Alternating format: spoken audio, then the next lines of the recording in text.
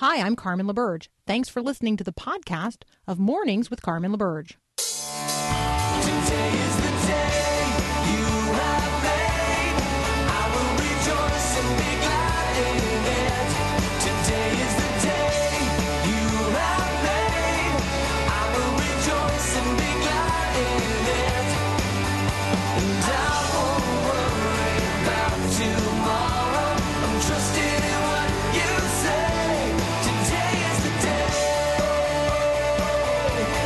Today is the day. Good morning. Indeed, today is the day. This is the day the Lord has made. We're rejoicing. We are glad in it. Today is the day of every other day that you're going to live and that I'm going to live.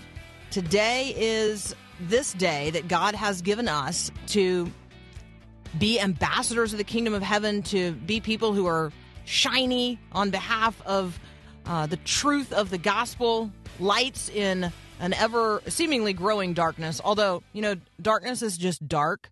It's not like darkness can be darker, but some days it feels like darkness is darker, and I get that. And so, actually, we had one member of Congress describe what's going on in terms of the ongoing impeachment inquiry. Georgia Representative Doug Collins actually said yesterday a dark cloud has fallen upon the people's house. Not a cloud of something that we have not known about, something that Democrats have talked about for well over 2 years, almost 3 years. And so it's interesting, isn't it, that what some are experiencing as darkness in terms of a process that is obviously completely partisan. If you look at the vote in the House yesterday, you're going to see something not only completely along party lines, but two Democrats voting with the Republicans because, they fear the loss of their seats. And that makes it about as partisan as it gets. And so when you have something that is intensely partisan and it is about the potential removal of the president of the United States from office, I would argue second only to Congress's ability to send our young men and women to war. This is the greatest, most significant power that Congress holds is the power of either acknowledging the people's vote, whether they like it or not, and acknowledging the freedom of that individual to operate in the office, or something else. And I will acknowledge that there are lots of questions lots of legitimate questions surrounding the conversation about international aid from the United States given to Ukraine and the conditions under which those gifts were given. I will also recognize that the United States of America does not give unconditional gifts. We're not unconditionally loving. We're not unconditionally generous. We give aid with lots of strings attached all around the world.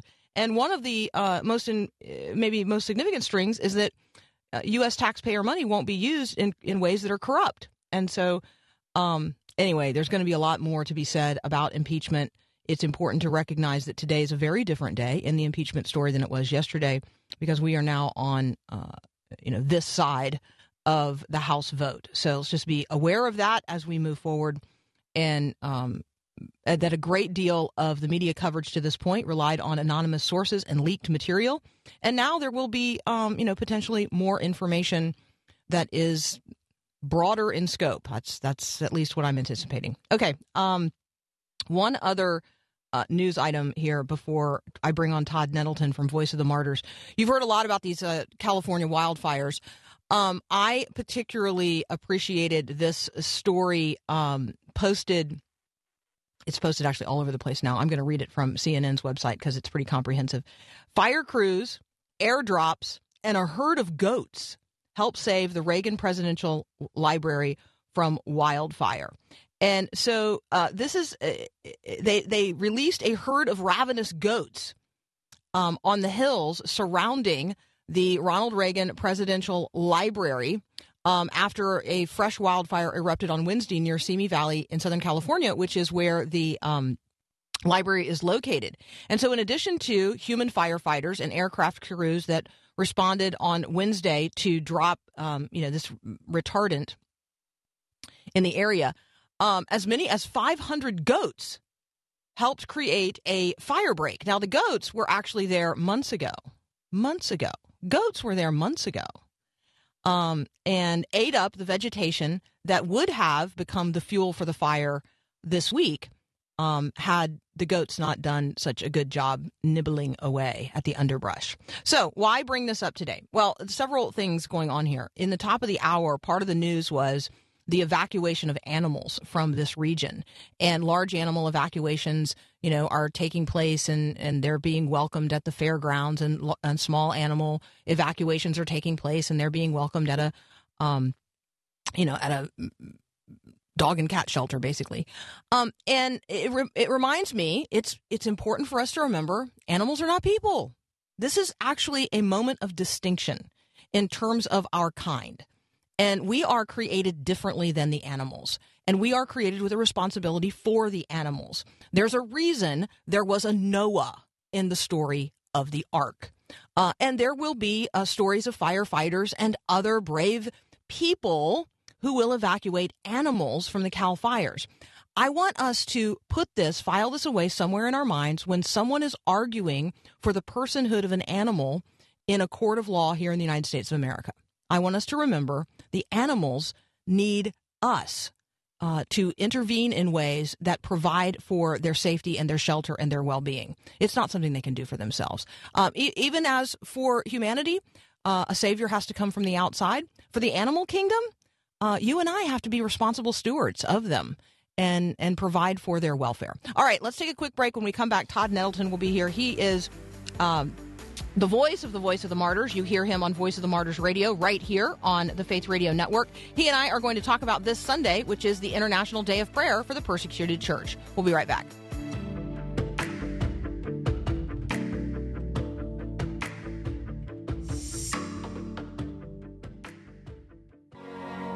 For me to live is Christ.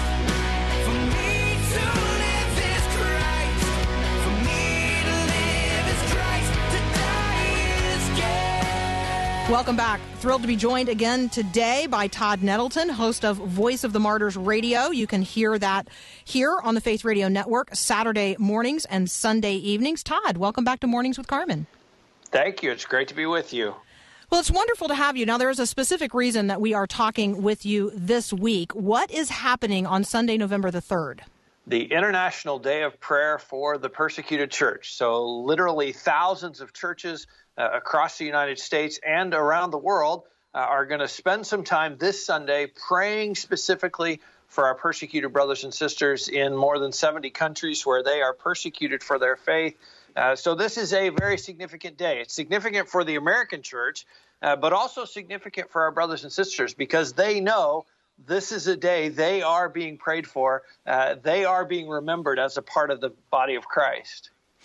And I am very mindful of our calling as brothers and sisters in Christ to be, praying every time I am reading a news headline or hearing about the persecution of our brothers and sisters around the world. And so, we want to encourage Christians to be praying in season and out of season for other Christians around the globe and the way the gospel advances even through the blood of martyrs. But we want to be praying in ways that are consistent with the way that people in these regions be praying. So what do you hear from Christians around the world in terms of how they want us to be praying for them this coming Sunday and every day? Well, one of the convicting things to me personally is the answer to that question. How do they want us to pray? Because if I was in that situation, if I was in prison, I think my first prayer request would be, hey, pray that I'll get out of prison. But their prayer request is a little different. It is, pray that we'll be faithful to Christ in spite of the persecution. It is not pray that we won't be persecuted or pray that our suffering will end. It is pray that we will be faithful. That's their number one request. And like I say, for me, that's convicting. I suspect for a lot of our listeners, that's a little convicting as well. Pray that we will be faithful. So there are lots of online resources related to the International Day of Prayer for the Persecuted Church. You can find them at Voice of the Martyrs website, which is persecution.com, persecution.com. You can also find them at Open Doors USA, and then the International Day of Prayer.com.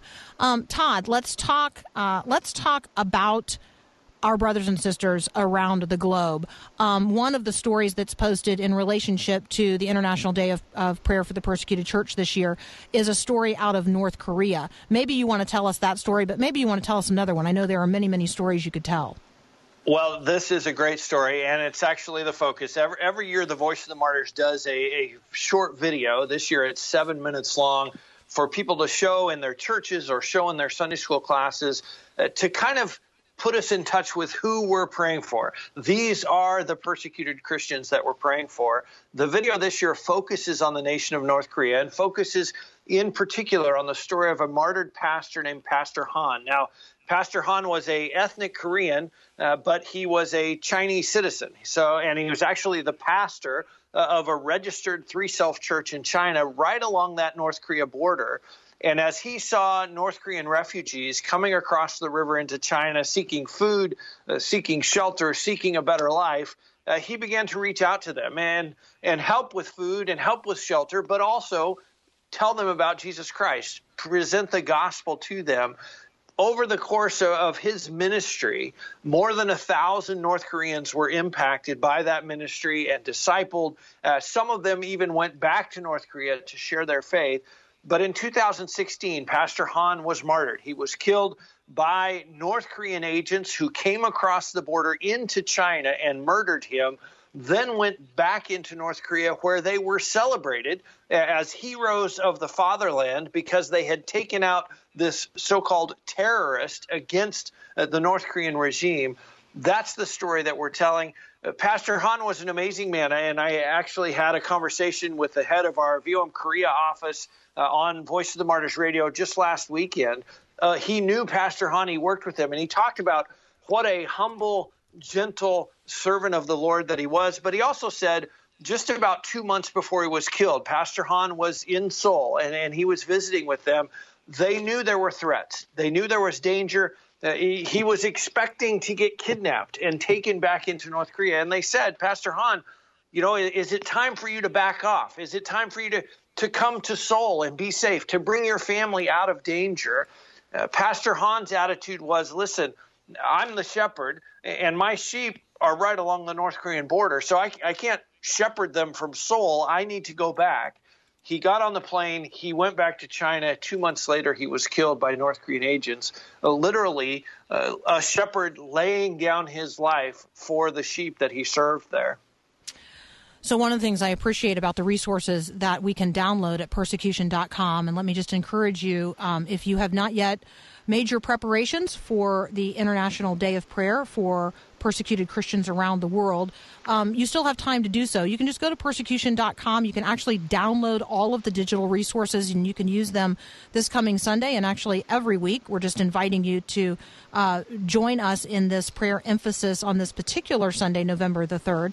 We're going to be praying for Christians who are imprisoned. We're also going to be praying for the protection of pastors and evangelists serving in these regions.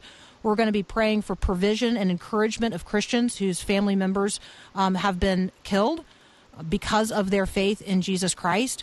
We're going to be praying for government officials in these places that they would be awakened to the reality of who Christ is, or at least to the place where they would recognize that people are free to believe and free to worship and free to convert. Like, all of these are issues in places where Christians are persecuted around the world. Let us be praying specifically for those who are converts to the Christian faith in places where that is illegal. And then we're also praying for ministries like this one and like Voice of the Martyrs, where, the good news of the gospel is broadcast, that there might be ways in which the ministry of Christ reaches into places through media that have otherwise been closed off from the good news of the message of the gospel.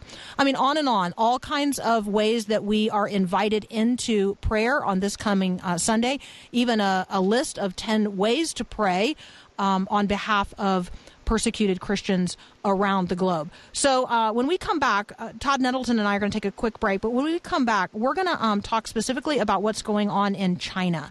And it's heartbreaking, but Todd has an update for us on the status of Christians there. We'll be right back. Oh, church, arise and put your armor on. Hear the call of Christ our captain.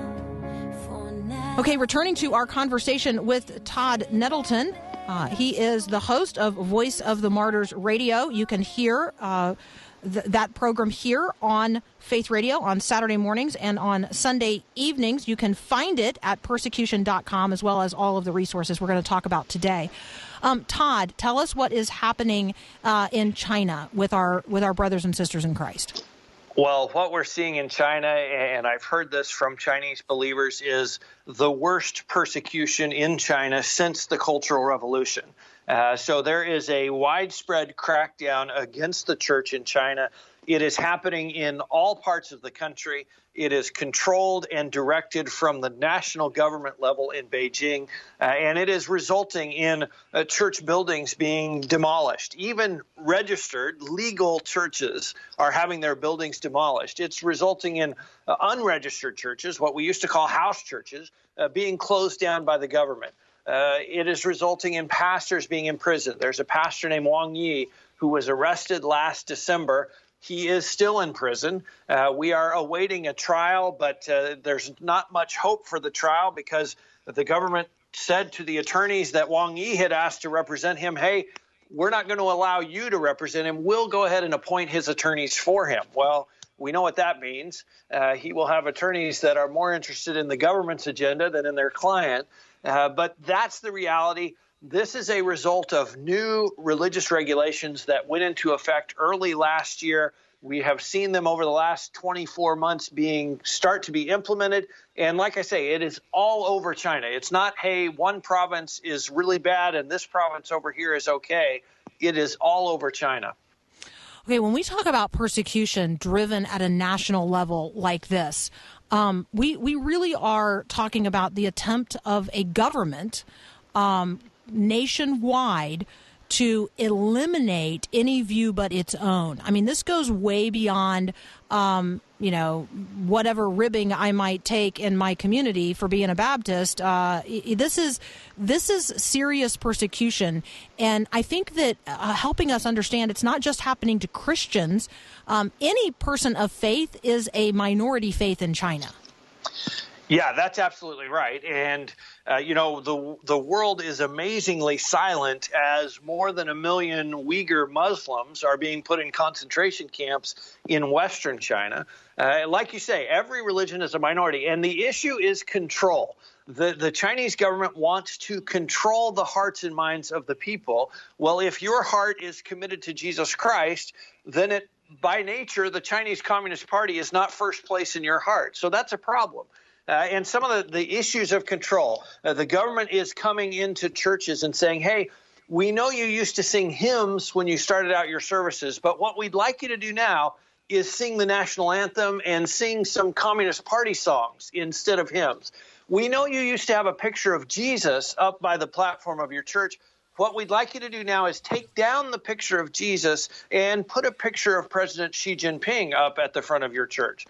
We know you're used to meeting like you used to meet. What we'd like you to do now is put a surveillance camera on the platform of your church facing the audience so that we can monitor who's in your services and how involved they are. That's the level of control that Chinese Christians are facing. And obviously, the Christians are coming back and saying, hey, we love our country. We pray for our leaders, but our first loyalty is Jesus Christ. He's the head of the church, not the Communist Party. Another part of that, Todd, that we have heard about is this restriction against any sort of Christian education of children, that they're not allowed to educate their children in the faith. I mean, I would say that, if the Chinese government is effective in keeping this generation of Christians from transmitting the faith to a new generation of Christians, I mean, that's scary. That's scary. It is very scary. And it's not just we want to shut the children off from learning about the faith. they are actually trying to turn the children into spies against their own parents. Teachers are being taught, even as young as second graders, are being asked, hey, tell us about what your parents do at your house. Do they have a special book that they read from? Do they gather with other people and pray? Oh, they do? When do they do that? Where do they meet together? How many people are at those meetings? Literally, they are turning children into spies against their own parents. And you think about that as a parent. Okay, if my child, my second grader, is going to be asked about my faith, how do I coach them? How do I prepare them to answer those questions as a second grader? That's, again, the issue is control. That's the level of control that Chinese Christians are facing. Well, and I'm not going to teach my child to lie. Like, right? I mean, this is Exactly. a part of this that's so hard. Like, right? I mean, I'm not going to teach my child to lie because that's contrary to, that's contrary to who I want them to be as a truth-filled, truthful person. And so, I mean, I can feel the angst, right? I mean, I can actually like physically feel the angst that a Christian mom or dad might have in China, just related to this one particular point, let alone the fear of, the government coming to demolish your church while you're in it, which is a story that we just read last week. So Todd Nettleton, Voice of the Martyrs, persecution.com, Voice of the Martyrs Radio. That's where we're going to invite people to engage with you in an ongoing way. Thank you so much for what you do every day and for joining us today on Mornings with Carbon. Well, thank you for having me. It's always fun. Absolutely. All right. We want to remind you of the International Day of Prayer for Persecuted Christians. You can get all the information you need downloadable at persecution.com. We'll be right back.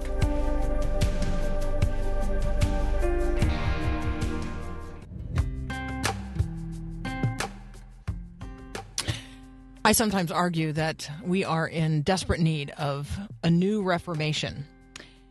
And when I think back to, I realize that it was October 31st, 1517, not November the 1st, but, kind of have to get over Halloween before I can start thinking about what Martin Luther did in 1517 on Halloween, on All Saints' Day. That really did sort of light the match of what we know as the Protestant Reformation. And the Reformation had impacts not only in the church, but throughout the culture. And it reverberates certainly unto today. And I would argue that there are some similarities today to the world in which Martin Luther lived. And there is a desire within many, many Christians to see the Word of God restored to its rightful place in the life of the church, and the church restored to her rightful place in the life of the culture, and a genuine reformation of heart and mind and spirit that would proceed from the Christian life into the world that God so loves in a way that every part of culture would be transformed. Now, I know that is desperately hopeful, but that's who I am as a Christian. So up next, Dan Van Voorhuis will be here from the 1517 Project, cleverly named after the event that took place in that year. We'll be right back. When I was young, I was mesmerized by magic shows. One of my favorite tricks was when the magician took one scarf and put it up his sleeve. Before you know it, he'd pull out a long string of brightly colored scarves. Hi, I'm Callie Breeze with Thrivent, helping you be wise and thrive. As I figured out years later, it wasn't magic. It was simply an illusion to make you believe scarves can multiply right before your eyes. You may be feeling like you have a single scarf that you'd like to magically multiply into many. It's tough to feel content when you want more. But I'll share a secret with you. There's a way, in real life, to feel content. Ask God to help you understand you're enough, no matter what it is, and practice gratitude. Focusing on all you've been given takes your mind off what you don't have and helps you recognize the many ways God has blessed you. You know, it's not magic. It's about being grateful for what God has provided.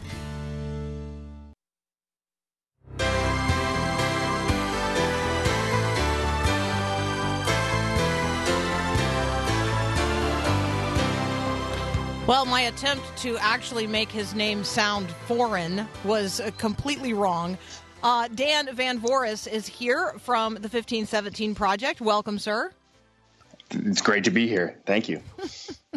All right. Am I not the first? I'm hoping I'm not the first who tried to make your name sound European. Yeah, no, my name is, my parents cursed me with it. It looks weird. It's too many letters. It's very Dutch. It's all the V's in an entire Scrabble set. Yes, and then an H thrown in there where it doesn't belong. You did your best. But It's all good. Thank you. Thank you for your grace this morning, which is really what we're talking about. Remind us what happened in 1517. Sure. So 502 years ago, a German monk decided that he wanted to start a conversation about authority in the church and how we're made right with God. And while this conversation is always being had, the church was in kind of a dark time. And so when Martin Luther, this monk, suggested a conversation about these things, it kicked off not only the biggest event in the modern church, but probably the biggest event in modern history. When the Protestant Reformation began from that point. And I suspect that there are at least some people who have not spent a lot of time thinking about the impacts of the Reformation outside of the church. And, sure. I think that, there are those who would say, oh, yes, well, it's when Protestantism is born. It's when, people decided that not everybody would be Roman Catholic. But it's a whole lot more than that when we start talking about the impacts and effects of the Reformation in the culture writ large. So tell us about some of those impacts and influences. Yeah, absolutely. It changed everything. And so we talk about not only this watershed mark for the church, but for Western society. And so the basic question that Luther was struggling with had to do with who's in charge and who's the authority. And once we work through these issues, how do we live this new faith? How do we live our faith out? And this is going to change. It's going to change family and society. It's going to change economics. People no longer think the church is the only thing in terms of what God wants us to do. God wants us, obviously, in church. God wants us to hear his message. But then he has called us, and it's an important point for Luther, to our vocations, to our various jobs. And so as people are set free to go kind of live for God out in the world, everything is transformed. So it's not just a theological debate or discussion over denominations. It really is a game changer for everything. And it has to do with that idea of, now that I know God isn't angry with me, what can I do? What should I do? And the Protestant reformers' answer was, go do your job and do it well. Go love your family. And that has gigantic effects. So I'm talking with Dan Van Voorhis from the 1517 Project. You can find it at 1517.org. Those are numbers, not words, 1517.org. Dan, when you say that, and then I think about the challenges that we face as a culture today, you talk about authority, you talk about who's in charge, you talk about the place of the church in the culture, you talk about I'm going to live my faith in every aspect of life. I'm going to go live my faith. I'm going to go be a Christian in my place of work. Man, you are talking about contemporary American concerns. Absolutely. And these concerns about who's in charge and how am I made right with God, this isn't just a Sunday morning issue. This is something that plagued the reformers. It plagued Martin Luther such that he couldn't do anything because he was so concerned with this question. And once he found the grace of God, once he understood that changes everything, that the authority of the Bible alone and Christ alone is the answer to those major questions, it sets us free. And it sets us free in a way that we can go out into our workplace and love God by loving our neighbor and doing a good job. It is existentially freeing. And we find that with Luther, and I think we should find that in the modern day, that we are, as Jesus tells us, we are free indeed. And that makes everything look different. So I'm gonna read a quote that was posted on Twitter and attributed to you in August. Okay. Doesn't that sound fun? Sounds fun. Let's see. Okay, this is attributed to you. A person, not a nation, can be a Christian because only a person can be saved by grace through faith in the work of Christ. Yes. That was an article that I wrote. I write articles and do podcasts at 1517.org. And it was a question about, is America a Christian nation? It's one of the questions as a historian that I'm asked the most. And it's a great conversation, but I that quote there is to say, listen, before we start thinking about nations as Christian, we need to think about ourselves. We need to worry about the individual. Now, we can be a nation filled with individual Christians, but Christian means a follower of Christ, and technically, nation states, just like organizations or corporations, they can't do that. And so we don't put our trust in a nation state. We don't put our trust in a church body. We worry about ourselves and our status with God through Christ. And that's coming right out of the Reformation. So, that's kind of the comment there.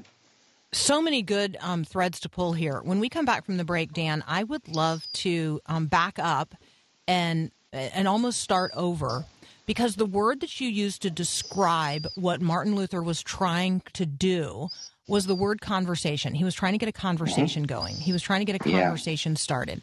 You've just alluded to the concept of a great conversation that could be had today, about individual Christians versus something like a Christian nation, or even, I would argue, a Christian church.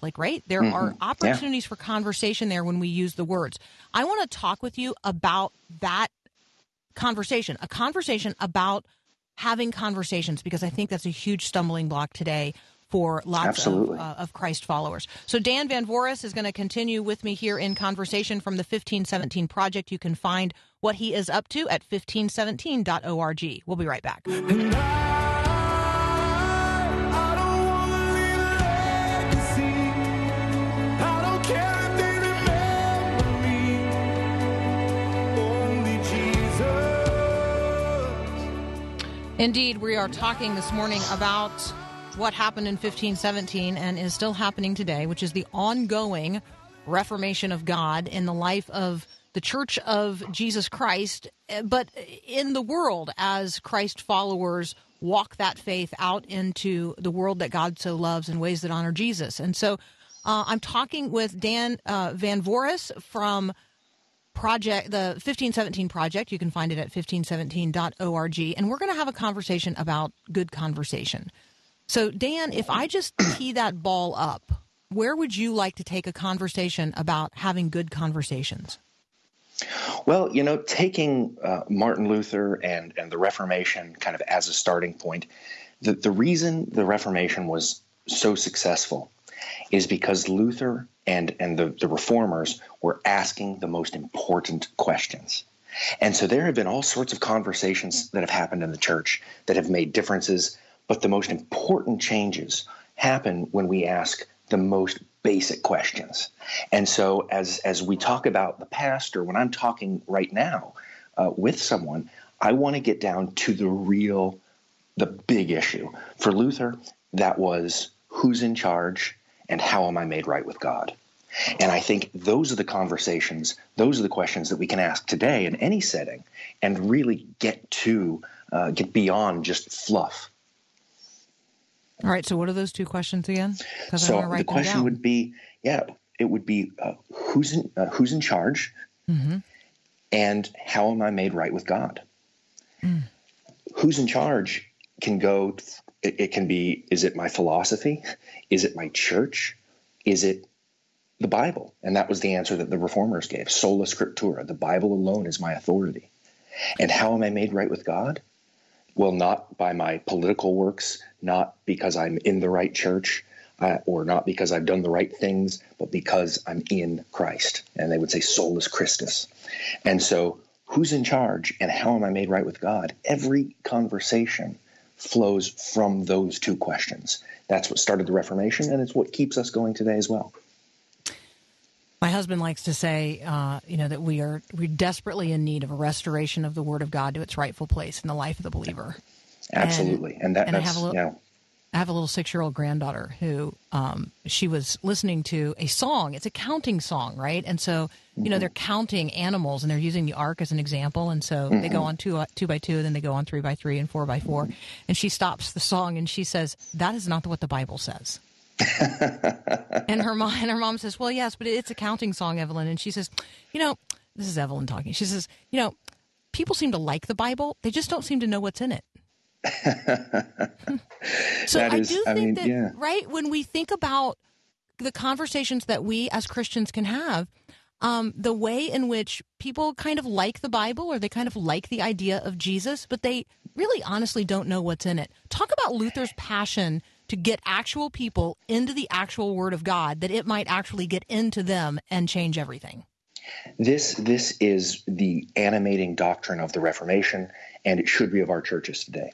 And that is that the Word of God has power, and it has an inherent power such that when it's read, when it's heard, it changes things. So the first thing Luther said was, we need the Bible in the vernacular, in the modern language, because people need to be able to read it and hear it in ways they can understand. Now, today in America, we don't have that problem in terms of having a Bible in our own language. We've got so many Bibles. But that same passion that Luther had for getting in front of people, we need to have for actually reading and actually going deep into it and finding Jesus, from Genesis to Revelation, and finding his work on our behalf. And that's the key, I think. It's that passion for getting the Word of God and then living in the Word of God because it's powerful, because the gospel has power. And that's what I would say, that's what we need today. We need to be infused with this book that we have, that we're blessed with, to have everywhere we look, on our phones. It's everywhere in our language. Now we need to get into it and live it and find Jesus in it and have that be our authority, not modern philosophy or what have you. So I think that one of the things I want to do is make this really easy for everybody, and so I'm going to make a confession. I have been guilty of assuming that people know a whole lot more about what's in the Bible than they actually do. And so I have been slow to simply invite people to sit down and read with me. But our pastor challenged us, I don't know, this has been a couple of years ago now, to actually just, if you know somebody who's a seeker, who's interested, but you can actually tell they're not familiar with the Bible when we say, hey, we're going to read from such and such. They don't know how to find it, right? Like, so that's a good indication of that's a great person to reach out to and say, hey, let's just meet and read the Bible together. I have been slow on the uptake to do that because, that makes it sound like I don't think they know what's in there. But in fact, they don't know what's in there. Mm-hmm. And this is the problem that Martin Luther and the Reformers found 500 years ago. You have a culture that is supposedly based on, on Christ and his word, but you've got a people who are perishing for their lack of knowledge. They're perishing because they don't know the word. Well, today, 500 years later, we've gone from a society kind of built on the Reformation where the Bible was just the common language of everyone, to a time that's very similar to 500 years ago, where we have a lot of people who just don't know what's in it, who don't know the word. And so I think what you said is brilliant. Sit down with someone and say, let's read the Gospel of John together. Let's read Romans. Find a especially with a seeker, something like Eugene Peterson's The Message, or something, that isn't going to be, filled with maybe words that confuse them. But then that's a great point to sit down and read some of those, hard to understand books, with someone. But it's about unlocking the powerful Word of God. That's what the Reformation was about. And I think that's the lesson we can take with us today from it. Absolutely. Well, first of all, it's fun to talk with you. And so No, thank you thank so you. much. You got up really early to do this. And so It's on say the West good Coast morning. here. Yes, say good morning as the sun rises on the West Coast. And thank you so Absolutely. much, Dan, for joining us. Let me send people to your website, 1517.org. We'll be right back.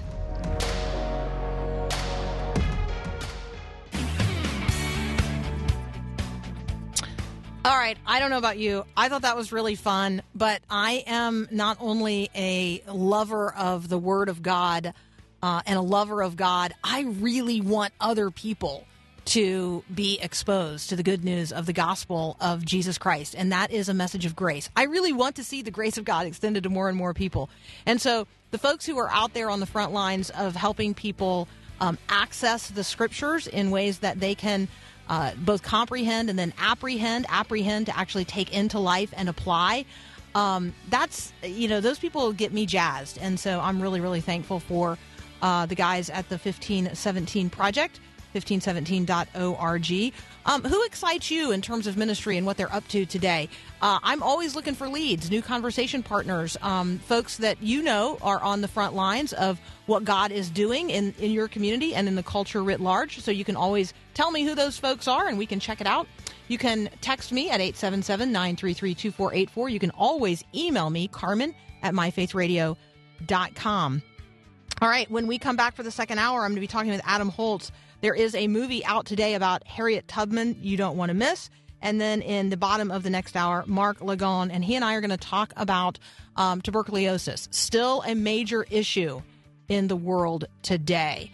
And so today, just remember to go be shiny. Maybe you are almost at work. Go be a Reformation person today in that environment and walk your faith out into the world that God so loves in ways that honor Jesus. We'll be right back.